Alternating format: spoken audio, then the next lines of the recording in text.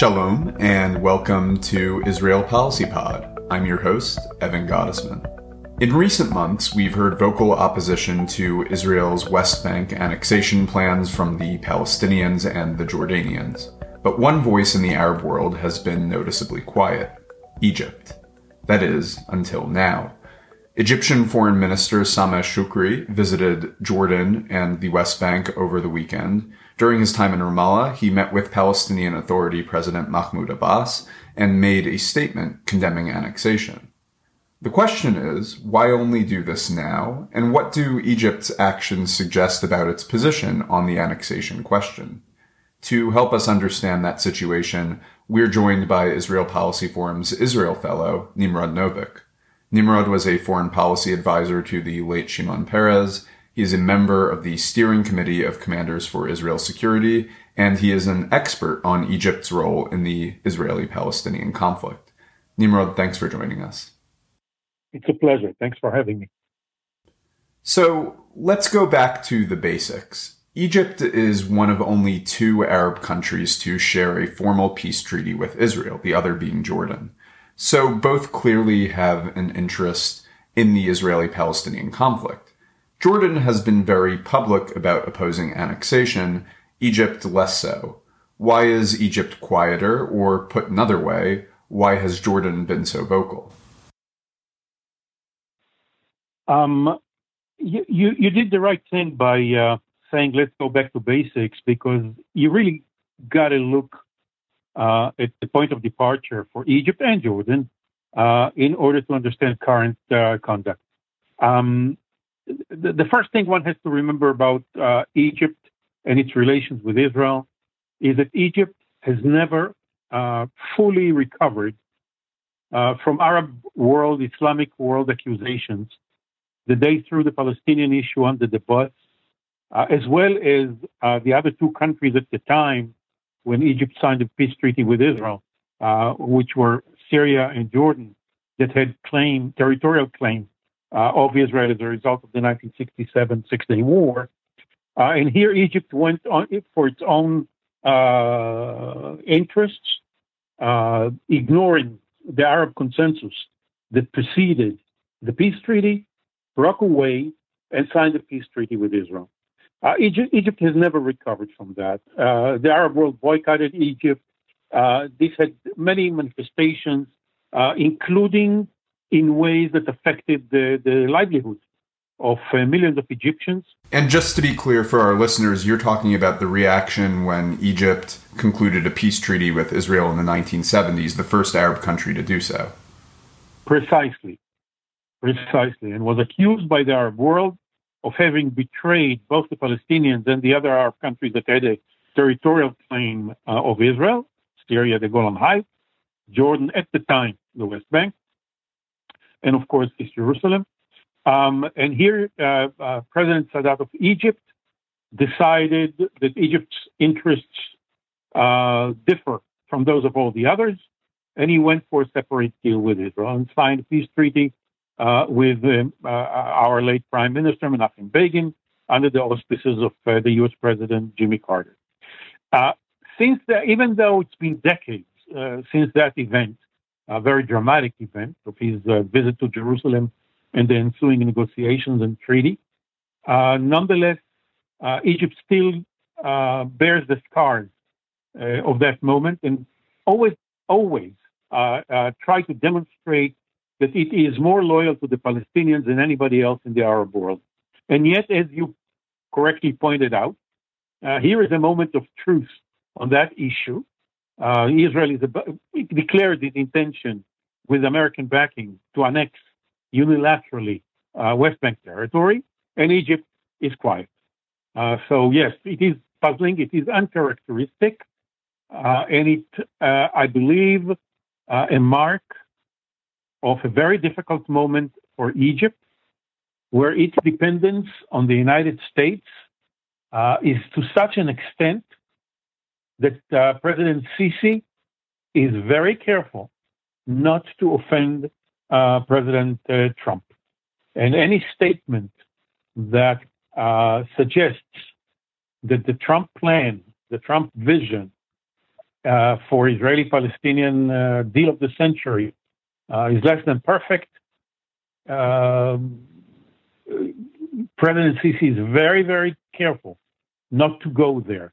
He has problems with Congress that is quite vocal about Egyptian human rights violations, including of American citizens. And it has been the White House that shielded Egypt thus far from severe consequences. So he's been walking a very tight rope and played a fairly sophisticated game in the sense that he left no doubt, either in Washington or in Jerusalem, as to where he stands on the subject, but did not make public his opposition to the plan and to the unilateral annexation which it has facilitated. It's a good point that you bring up about the United States because, I mean, a lot of the conversation around annexation revolves around the Trump plan. And when that framework was initially released in January, Egypt's statement wasn't an endorsement, but it was pretty tepid. And as you've hinted at, Egypt is a major beneficiary of American foreign military aid. It's the second largest recipient of American foreign military aid after Israel. But I want to bring this back also in terms of Egyptian interests, because Jordan is also a significant recipient of American foreign military aid, the third largest, certainly in terms of the actual numbers, a lot less than Egypt and Israel. But the Jordanians have put themselves out in front and really gone out on a limb and spoken out against annexation. So what's the point of departure between the Egyptian and Jordanian outlook on this? The point of departure is unilateral annexation, which for Jordan is existential. I'm talking perceptions. Is existential threat, whereas for Egypt, it is a complication. And let me explain. As long as the Trump plan was evolving, and as we all know, it was very discreetly done, and details were not shared with anybody. Repeatedly, both President Sisi and King Abdullah of Jordan complained to Washington that they are kept in the dark on something that affects their national security, the national interests, the future of their respective countries. They suggested that the administration should try the plan on them first before going public, so that the administration might benefit from their respective perspectives before it's a done deal. And none of that was happening. And both the king and the president in Cairo and Amman, respectively, were furious and conveyed that to Washington, but only in very private ways. We were privy to it because we heard it from both sides, but that also was in a very discreet way. The big difference between what unilateral annexation might do to Jordan and to Egypt is that Jordan's population majority Palestinian. Jordan is far more vulnerable economically and otherwise, socially and otherwise, than Egypt. Jordan is next door to the West Bank, borders directly on the West Bank. Egypt does not.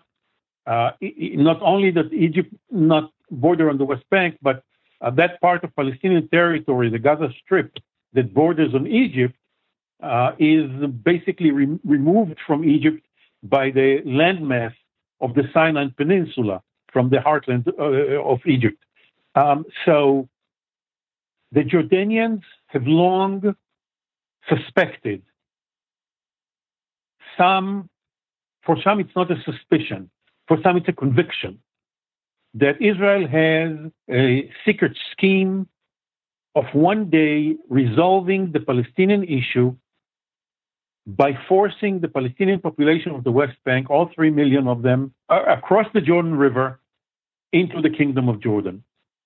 And Jordan, which already accommodated waves of refugees from the wars between us and the Palestinians, from Syria, from Iraq, is afraid that the old mantra that we haven't heard in a long time, Jordan is Palestine, is still a driving concept for people around the prime minister. It's good that you bring that up because there was an interview yesterday or 2 days ago in The Guardian with Jordan's Prime Minister, Omar Razaz, and in the interview, the headline that got everyone's attention was about the debate between a one-state solution and two-state solution. But if you read the interview, he mentions a list of things that are unacceptable to Jordan, and he names explicitly this Jordanian option that you're talking about, the so-called Jordan is Palestine model. And to me, the fact that a Jordanian prime minister in 2020 feels the need,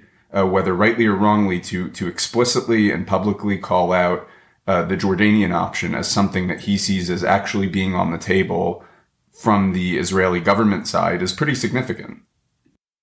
It seems such a remote possibility for those of us who've been following the dynamics of Israeli politics, Israeli-Palestinian dynamics, peace negotiations, collapse of rounds of peace negotiations, and so on.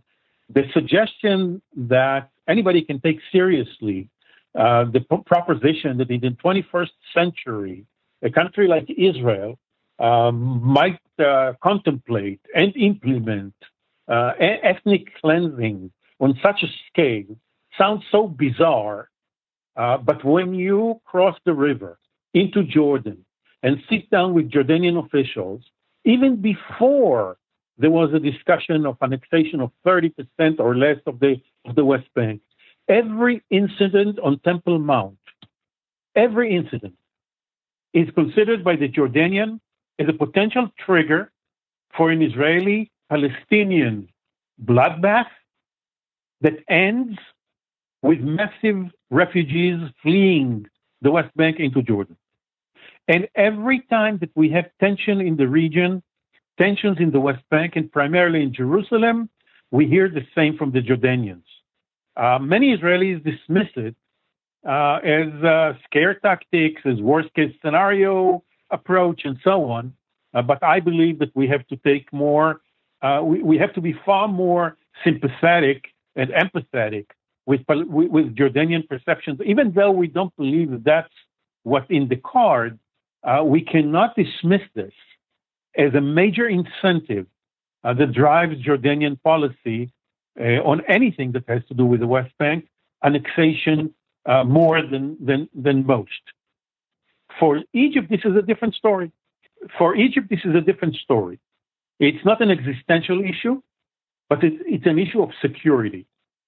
We've seen Egypt involved in every round of violence in Gaza, being the primary firefighter, and in between trying to get Israelis, Hamas, the Palestinian Authority, third parties like Saudi Arabia and the United Arab Emirates and others to change course and launch some kind of initiative that will create a more stable situation.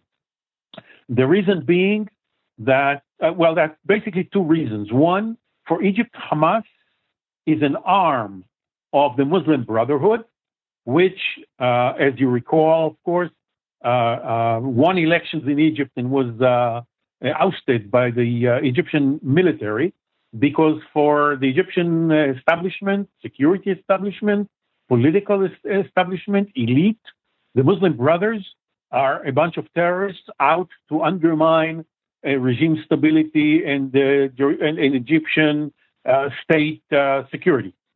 Hamas, being an arm of the Muslim Brotherhood, is considered an enemy, part of the same enemy. So the Egyptians are trying to steer Hamas away from the Muslim Brotherhood, from terrorism, trying to tame them, transform them into a political movement without much success. They have been successful in decoupling the direct relationships between Hamas and the Muslim Brothers in Egypt, and stopping the armed smuggling back and forth, the terrorist support back and forth, and so on, but not in changing the nature of Hamas and its orientation. But any violence in Gaza, the Egyptians are concerned will spill over into Sinai. And given security concerns in Sinai anyway, that will aggravate the situation. And the Egyptians have not been very successful in rooting out all kinds of terrorist cells in the Sinai, all kinds of Al-Qaeda derivatives, ISIS derivatives, and other lunatics. And the last thing they need is Hamas reinforcement for these people, with Hamas operatives escaping Gaza due to Israeli massive military operation. So the Egyptians want stability and to avoid any violence. The Jordanians see it as a completely different magnitude, as a threat on regime stability, the kingdom's stability, and the social fabric of their country, should what they perceive is the domino effect that will start with annexation and will end with massive Palestinian refugees flooding Jordan materialize. You mentioned Egypt's attempts to kind of shepherd Hamas along this political transformation process. And of course, Egypt has been the mediator in this perennially fruitless process of Palestinian reconciliation between Hamas and the West Bank-based Fatah. Is there no concern on the Egyptian side of what could happen to that process should something happen to the Palestinian Authority or the PLO as a consequence of annexation? Very much so. 2 weeks ago, the head of Egyptian intelligence, under the radar, visited Israel and met with our leaders in Jerusalem and Tel Aviv, the political echelon and the security counterparts, and conveyed a very clear message about Egypt's concern about as to what annexation might produce. Precisely in those terms. But as I mentioned, they're being very, very careful not to make that public. People are puzzled because few know what Egypt has been doing under the radar, and not that it has been very effective thus far. But yes, they have conveyed their view. The visit that you mentioned of the Egyptian foreign minister 2 days ago to Ramallah was in that context. The Egyptian strategy has long been, since the summer war of 2014 in Gaza, that was the moment that the Egyptians reached the conclusion that the previous strategy was just not working. Temporary stability, some kind of Israeli mini gestures on the closure, and Hamas commitments on nonviolence. It turned out that what lasted a couple of years, a couple of times, turned out to last a couple of months and sometimes even a couple of weeks before it broke down. And they thought that the time has come for a far more comprehensive strategy that will change dynamics on the ground and will create a more serious, long-lasting stability. But that strategy was based on a three-phase approach. Phase one was what they called Fatah reconciliation. That is to say, bringing the various parties inside the Palestinian Authority around Abu Mazen and beyond into a coalition where they start cooperating rather than competing with each other in order to have Fatah and the PA enter the second phase, which is reconciliation with Hamas, as a strengthened entity. That did not work. Nonetheless, they pursued the second phase, which is Hamas-Fatah reconciliation. That too did not work. And both were to prepare the grounds for Palestinian-Israeli negotiations, which of course did not materialize. What we've seen over the last few weeks, since Jibril Rajoub, a leading contender for the Palestinian succession after Abu Mazen, Mahmoud Abbas, since he was appointed to coordinate all PA activities in the context of annexation, he started a strategy that was encouraged by the Egyptians and Jordanians, which is to try and present a united Palestinian front to deter, and then confront annexation should it happen. And that started those two moments thus far where Jibril Rajoub and a leading Hamas leader addressed the public via Zoom in an almost unprecedented way since the rupture between the two movements. One thing that is on the agenda right now is the next step in that show of unity, and the accent I think is on show rather than unity. But the next step in this show is going to be what is being prepared. I'm not sure if it materializes, but in the next few days we're supposed to see the two leaders of Hamas and the PA. That is to say, Mahmoud Abbas, Abu Mazen, and Ismail Haniyeh jointly addressing the Palestinian people, again, via Zoom, which is something that we had not seen since the rupture between the two movements a decade ago. That's part of the Jibril strategy that goes beyond annexation, but annexation and the COVID crisis and the coincidence between the two created a setting that grassroots, the people in both the West Bank and Gaza, demand of their leadership or expect of their leadership to put aside all differences and face the two challenges jointly. And since this has been a Jibril Rajoub thing for a long time, he really seemed to be seizing the opportunity in order to move it a notch forward. It obviously will not hurt his prospects for leadership when he is perceived as the architect of a reconciliation of that nature. I guess nobody knows how far it will go.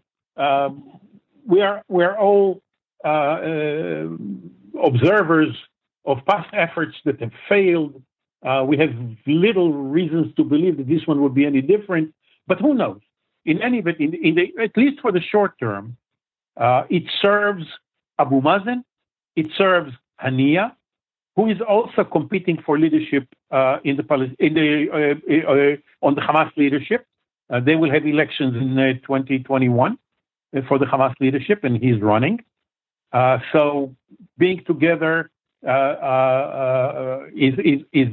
a boost to the morale of the Palestinian public in both the West Bank and Gaza, and maybe in diaspora as well, but also serves the personal interests, the political interests of Haniyeh, Abu Mazen, and Jibril Rajoub. And the Egyptians here, as well as the Jordanians, are supporting this effort. And from what we understood, that was the primary issue on the agenda of the visit of the Egyptian foreign minister. So, segueing back to the public side of this, because you just mentioned the Egyptian foreign minister's visit, that was something that took place over the weekend, but back in June, before the July 1st date on which formal deliberations on annexation were allowed to commence in Israel, the Egyptian foreign minister Shukri was supposed to join his Jordanian counterpart, Ayman al-Safadi, in Ramallah to meet with President Abbas and take a stand against annexation, but the Egyptian foreign minister ended up skipping that trip. Why was that? We tried to find out, and to this very moment, we have no explanation why the Egyptians did not want to do it jointly, but it was their decision, not the Jordanians or Palestinians. We have no information, and we can't even find, reasonable speculation We just don't know why the Egyptians opted out of that move. One thing that did happen, and that probably triggered the foreign minister's visit by himself, was that the day before there was a very unhappy conversation between Abu Mazen and President Sisi. Abu Mazen wanted a far more outspoken Egyptian position in support of the Palestinian position on annexation, against annexation, and Sisi was reluctant. But not only was he reluctant, he was urging Abu Mazen to open a channel to the White House. There are two versions of his message to Abu Mazen, or his advice to Abu Mazen, and they are contradictory, and I cannot resolve the conflict between them. Both of them confirm that he urged him to open a channel to the White House, but the objective of that channel is very, very different between the two versions. One says that it was designed in order to secure for the Palestinians to negotiate a adequate compensation, so to speak, from Israel in return for the annexation. If that was his message, it's very, very troubling for those of us who oppose annexation, because it sounds almost as though he endorsed the concept. The other version says basically the opposite. I have it on good authority from Washington. He says, that version says that Sisi conveyed that if you open a channel with Washington, Washington will see to it that annexation will not take place. Now, I don't know which of these two versions is correct.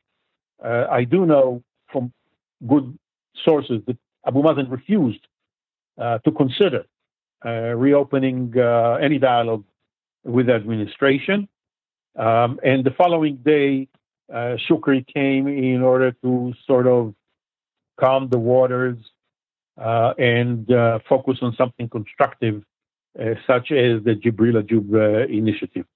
That version of the call that would suggest that the Egyptians were seeking compensation for annexation kind of calls to mind this story that crops up time and time again and has been disproven and denied time and again, that Egypt would perhaps compensate the Palestinians for annexation by conceding territory in the Sinai Peninsula and then attaching it to the Gaza Strip. Concerning the two versions of the Sisi Abu Mazen call, I certainly subscribe to the second. If I have to speculate, I subscribe to the second. I don't think that the Egyptians that even crossed their minds to endorse unilateral annexation.